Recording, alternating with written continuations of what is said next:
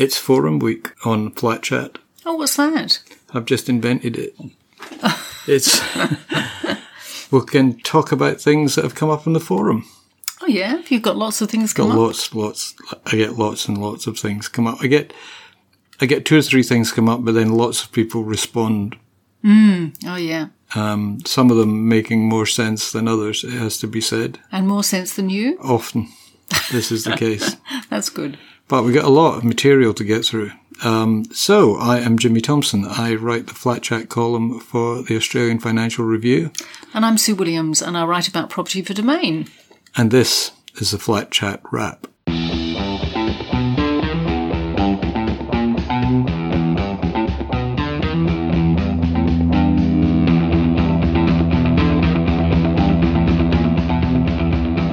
Well, having announced Forum Week, our first story isn't about the forum at all. One of our listeners to this podcast, contacted you with, I thought, a strange story that it's strange because I'm surprised it hasn't ever come up before. Yeah, I've never encountered anything like this before either. Basically, this person bought an apartment off the plan in the inner west. Yeah. And then subsequently, the developer changed the plans. Right. And she made the point that, unfortunately, she's bought the place, but she's surprised because it's changed quite a lot. Now, is this the apartment that's changed? No, it's the area of the apartment complex. So before, her apartment was meant to look out onto greenery, a really lovely view.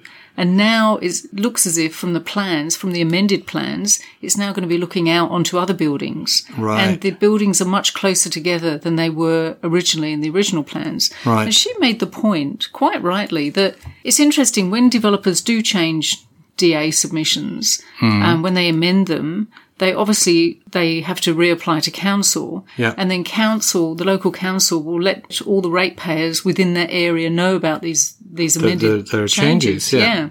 And so ratepayers are then able to have the opportunity to object or to not do anything. But the people who have bought into the building, because they're not ratepayers unless they live nearby just anyway, happen to live, they're not hearing about these changes because the developer doesn't have to let them know. Wow. And do you think the developer should have to let them know? Yeah, absolutely. Because this lady made the point that the only time you're actually going to be told is you can go onto the New South Wales government portal and say you want to be told of any changes to a DA, certain numbers of DAs. But, most people wouldn't realise that. You just kind of assume in good faith that the developer is going to go along with the original plans. Yeah. But it doesn't seem that they're under any obligation to let you know. It'd be the simplest thing for the government to do, to bring in a regulation that says if you're making an application to council, you should also inform people who've put a deposit down. Yeah, absolutely. And there should also be, because, under the current legislation, if the developer changes the apartment by more than 5%, you're entitled to pull out of the deal. That's right. But I don't know if that applies to the plans, to the outdoor plans. But it should.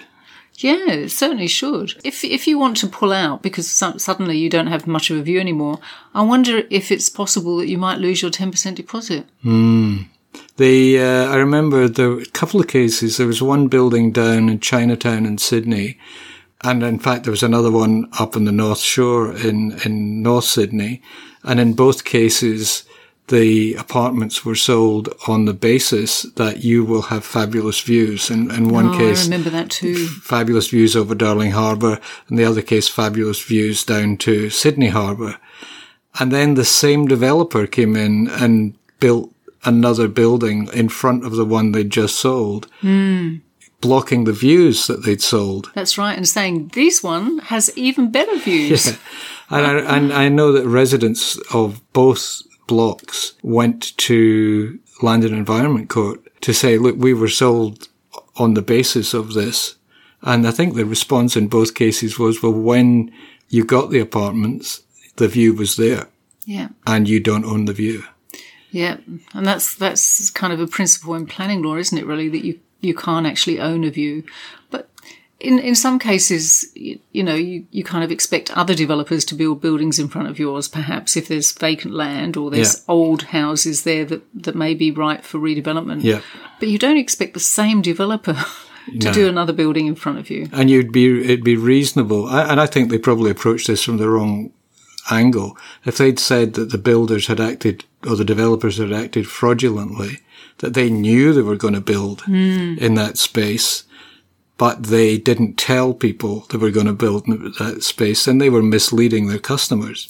Yeah, but maybe the developer would say, oh no, it's only just occurred to us to do that. It's kind of quite hard to prove, isn't it, really? But certainly if, to get back to the original point that we were talking about, if a developer, when they put a DA in to change anything in the vicinity of if they had to tell the prospective purchasers of their apartments, people who put down deposits, by the way, we're making a massive change to what we've sold you, then people would be entitled to say, well, either I'm not buying it or I'm not buying it at the price.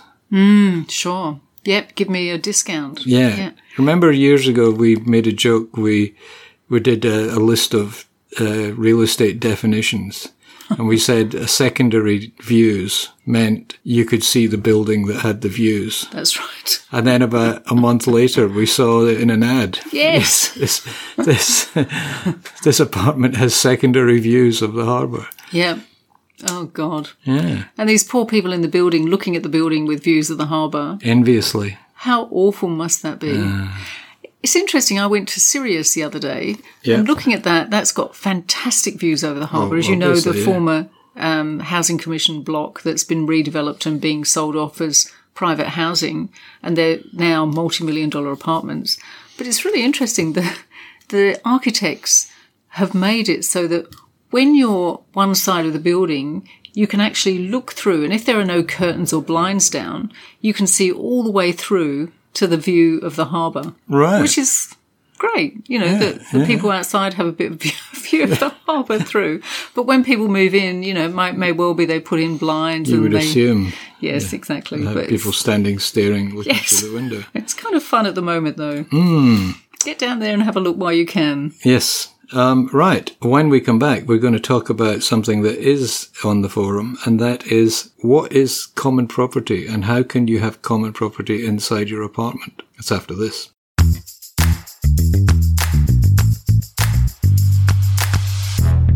So we've had somebody writing to the Flat Chat forum basically saying they're in a building which is 6 years old and they think it's still under warranty. There is a building manager in the building, and they've noticed, the person who wrote to us noticed cracks in the ceiling and around the window. And they've gone to the building manager and said, are these defects? And the building manager has said, oh, it's only a defect if it's more than 2 millimeters wide.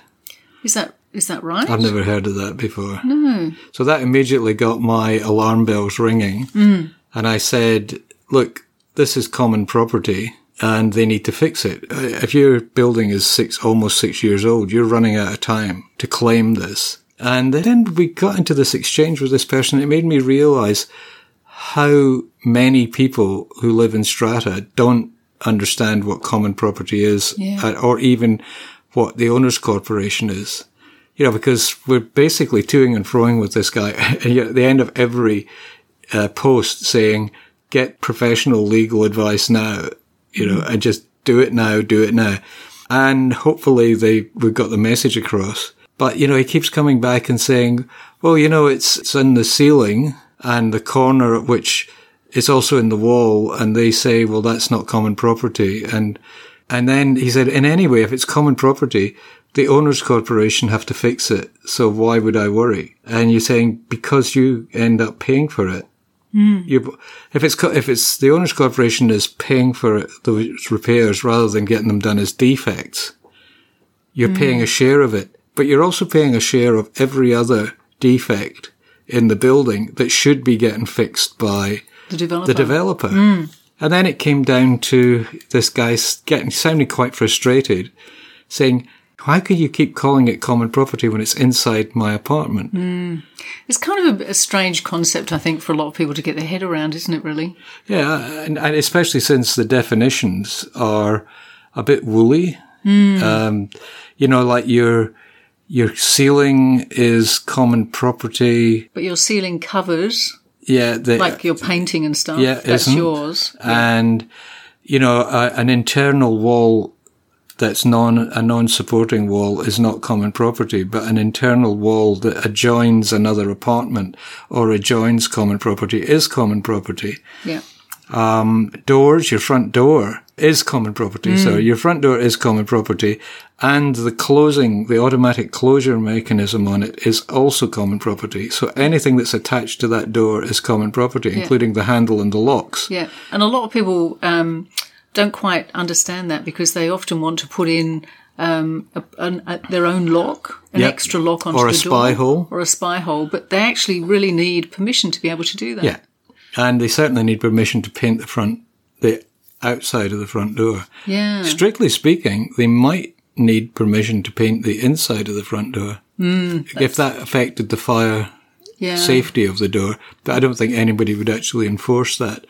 So it just made me realize so many people are laboring under total misconceptions about what is common property and what isn't. And people think, well, they say, I've bought this apartment, so obviously the four walls and everything inside the four walls is mine. And you say, well, look, the four walls to which you refer are not yours. And then there's the thing that a lot of people, they talk about, the owners' corporation have to pay for all this. And you go, yeah, but you are the owners' corporation. Yep, absolutely. That comes as a shock to a lot of people. Yeah. And my favourite one is, I hate this owners' corporation. How do I resign? Yeah. And you say, well, you can't. It's like, death and taxes. Sure. You're inevitably going to be irretrievably bound into the owners' corporation. All you can do is to get a little bit more active in there. I always think of it as like, a friend of mine wanted to stand for Parliament in Australia, but she was actually originally British. And so she had to relinquish her British passport in order to stand for the Australian Parliament. Yeah. And when she spoke to the consulate, the British consulate, they said, well, technically you can't actually relinquish your passport because... Your citizenship. The citizenship. To paraphrase John Howard, we decide when you can be a citizen. Yeah. So you can't actually, so you can say that you've denounced your citizenship, but in fact, if you don't get into Parliament, and she never got into Parliament, so she ended up going back to Britain, she could just get her passport back again. Yeah, I remember when I lived in Kenya, a lot of expats there were renouncing their British citizenship for tax reasons. So I had a friend who worked in the British High Commission there, and I said, how does that work? He said, well, you're never not British. If you were born in Britain to British parents, you're never not British. All we do is take your passport and put it in a filing cabinet. And then get it back out again. And when you suddenly realise you've made a terrible mistake, or when you do something like, this is something else they told me I hadn't realised. People, they talk about people signing the Official Secrets Act. You don't have to sign the Official Secrets Act to be bound by it. It's automatic. If something is a secret in Britain, then every British person has to keep it secret. So, all these funny little quirky things. But no, you cannot resign. You can renounce your citizenship. Or you can denounce it as well if you like. But you could say, for an owners corporation, you could say, this little corner of the building that I occupy is now going to be a separate country. Yeah. But it won't do you much good. No. You still have to pay your levies. That's right. And the thing about common property as well, I remember in our building we had a huge issue. We had a spare little area in our building, and we decided, that was all common property, and we decided to turn that into the building manager's office because we didn't have a building management office in the original plans. So we turned that into a management office, and then somebody who lived in the building said, well, I want to go and work in that office as well. And we said, well, you can't, because that belongs to the building manager. And he said, no, it belongs to me as a member of the owners' corporation. And he couldn't get the idea that while it was common property, not everybody would have access to it. Yeah. And that is an issue for a lot of people. But and when you think about it, people say, oh, I demand access to the electrical control room. Mm. And you say, well, no, you cannot have that access because it's dangerous to you, and you having access to it could be dangerous to us. Mm. So I just start from that principle that not all common property is available to everyone. Mm. Then, and then think of it in government terms. You can't just march into a police station and say, can I plug in my laptop and work here because I'm a ratepayer and I pay my taxes, therefore I own this police station. Absolutely. I'm sure that people have tried, but yeah, it's funny just getting people's heads around the concept of common property. Because we talk about it and live it all the time, we tend to think that everybody has a base level knowledge. And not everybody does. No. And as well, there are always these kind of little quirks as well. I mean, if you dropped a hammer through your window, an outside window, you would be responsible. You'd have to pay to get it fixed. But you probably have to use a tradesperson that the owners' corporation approved of, and return it to the state it was before. Like, you couldn't suddenly, if it was a wooden frame window, you couldn't suddenly introduce an aluminium frame window, which would be kind of more hard-wearing, but quite different. So, it is quite a complex topic, I think. Well, this is something that has also been discussed a lot on the forum, is who pays for accidental damage. And we've had quite a heated debate about a scenario where somebody's pipe leading to the dishwasher machine burst and flooded the common property ceiling and some property downstairs. And they were saying, who's responsible? And I was saying, well, the owner of the dishwashing machine is responsible because they should have maintained the dishwasher. Other people were saying, well, it's accidental. So unless you can prove that there's negligence, then it's just an accident, and the strata insurance should cover the whole thing. And the reality is that insurance companies there'll be strata insurance, obviously, but there'll also be home and contents insurance. And the insurance companies between them will just go, oh, look, you pay that and I'll pay that, and we'll call it quits. Because that is a lot easier and less expensive than sitting down with assessors and experts and engineers and lawyers and saying, right, this is how much you are liable for that damage. Yeah. Absolutely. So there's the strata law, and there's regulations, and there's bylaws, and then there's reality, which is over there somewhere where people just need to get things done. When we come back, we're going to have a chat about an interesting problem that's come up for a flat chatter. And it's all about talking in your backyard. That's after this.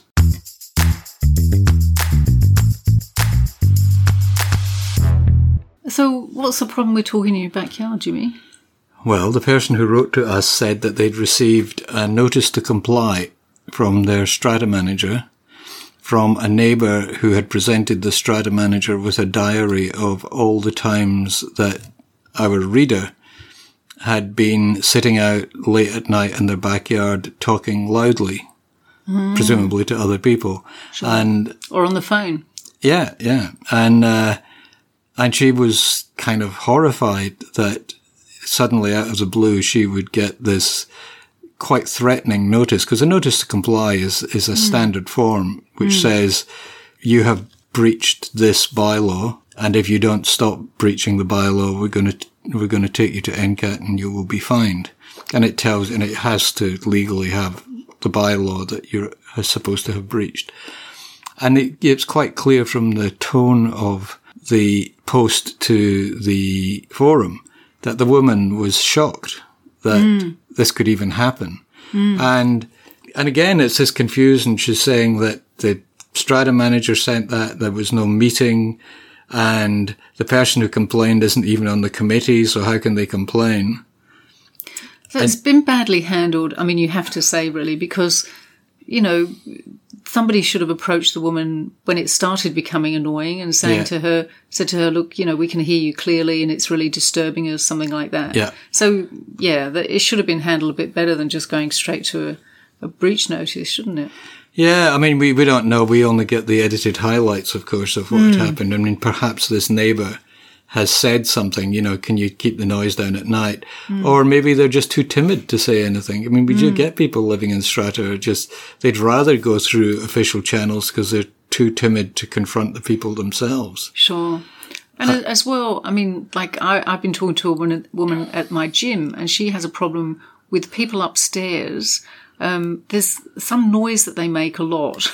And she thinks it's maybe paneling on the outside of their apartment, which flaps in the breeze. Yeah. And it's really disturbing. But she's too scared to talk to them about it because she's sure that they will be able to hear it as well, because she thinks they will take revenge and start kind of wearing high heels or big boots and stuff and start banging on the floor, which would be her ceiling. So, that kind of thing does happen. It does. There are some very unreasonable people in strata.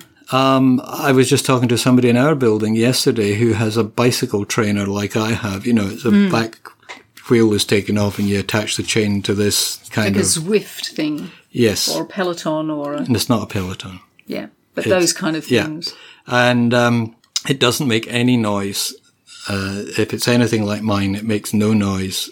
I make more noise, grunting and groaning on the bike than the machine makes. But new people have moved in beneath him, and they've said that bicycle trainer is making a lot of noise, and you know it's really disturbing. Wow. And he's saying, well, I can't hear anything here, and he's videoed himself on the bike to show that it doesn't make any noise. My amateur engineer hat on, I think what's happening is that the silent vibration of the machine is resonating through the floor and through the ceiling. Right. So even though he can't hear anything, the people downstairs are getting some sort of buzzing or rumbling because of the resonance. Sure. And what he needs to do is, it's not just a case of putting down a rubber mat, which he's done. It's actually putting down, I would say, 3 different materials to break up the resonance. Yeah, sure. And they don't have to be rubber, you know, it could be a bit of carpet or... and a piece of plywood and a rubber thing. Yeah. But I think the way that vibrations travel, every time they hit a different material, it breaks down the resonance. Because he should just get somebody to have a go on his bike while he goes downstairs with his neighbours to listen to the noise. Oh, yeah. Yeah, absolutely. But this comes back to what you're saying about the woman. She's sure that the people must be able to hear the flapping sound. Well, maybe they don't. Yeah, sure. Maybe it's only the way it connects with her part of the apartment block that they're totally oblivious to it, or they think it... I mean, I remember complaining about noise from, I thought, construction in the apartment above us. And it turned out to actually be in the apartment 1 floor below and off to the side. But because of the way this building is built, noise is transmitted sideways and up and down in ways that you'd never imagine. Yeah. So just to assume that noise is coming from the person directly above you and that they will be able to hear it, I would just ask the question, where's that noise coming from and can it be fixed? Yeah. But I do recall years ago somebody wrote to the column and said they were disturbed by this. A new person had moved in next door to them, and he was a nice young man. He seemed very friendly, but every morning they would hear him groaning, and then followed by a thud, and then there'd be another groan and a thud, and it kind of sounded like he was having very noisy, interrupted sex. And she didn't know quite how to raise it with him, just to say, do you realize I can hear you? Yeah. And she said, like, it happens every morning, it happens every night, and at the weekend it happens 3 times during the day. And she said, and I never see any signs of any women or men coming and going from the apartment. It's really weird. So I had to think about it, and I realized he was lifting weights. Oh, of course. He Yeah. was Yeah. bang, as he drops the weight. And I think, if I recall, I said, get him to put rubber pads down. So Yeah. that at least when he drops the weights, it's not thudding quite so loudly Or into he your should apartment. place the weights down. Well, as if he's doing it properly, he shouldn't be dropping them. He should be lowering them under stress, as our trainers keep telling us. Yeah. And another aside from the forum, there's been a few emails or posts recently, people talking about fire safety tests and inspections, and things like, how come I don't have a little notice on my door saying when the door was installed, and then a fire safety inspector said, you got to have one of these little plates. And then when they put the plate in, it's like the date is the date of the plate, not the date of the door. And somebody else saying, how come we've had the same fire safety inspectors for years and everything's been fine, and then we get a new fire safety inspector and they suddenly find all these problems? And are they just creating work for themselves? So this week, a fire safety inspector has written to the forum and answered all these questions. Oh, how fantastic. So that's on the forum. If you're wondering why your fire safety bills have suddenly gone up, the answer is on the Flat Chat forum. Oh, that's great. And I think that is pretty much all we need to say for this week. Forum week has started. We'll try and do this at least once a month, because there's a lot of really good stuff. Yep, sure. Comes up, really interesting stuff, and they're very real problems. And if one person's having that problem, we know that there's bound to be thousands of people actually really having that issue too. Absolutely. All right. Thanks, Sue. Pleasure, Jimmy. Thank you all for listening, and we'll talk to you again soon. Bye. Bye-bye. Thanks for listening to the Flat Chat Wrap podcast. You'll find links to the stories and other references on our website, flatchat.com.au. And if you haven't already done so, you can subscribe to this podcast completely free on Apple Podcasts, Google Podcasts, Spotify, Stitcher, or your favourite podcatcher. Just search for Flat Chat Wrap with a W, click on subscribe, and you'll get this podcast every week without even trying. Thanks again. Talk to you again next week.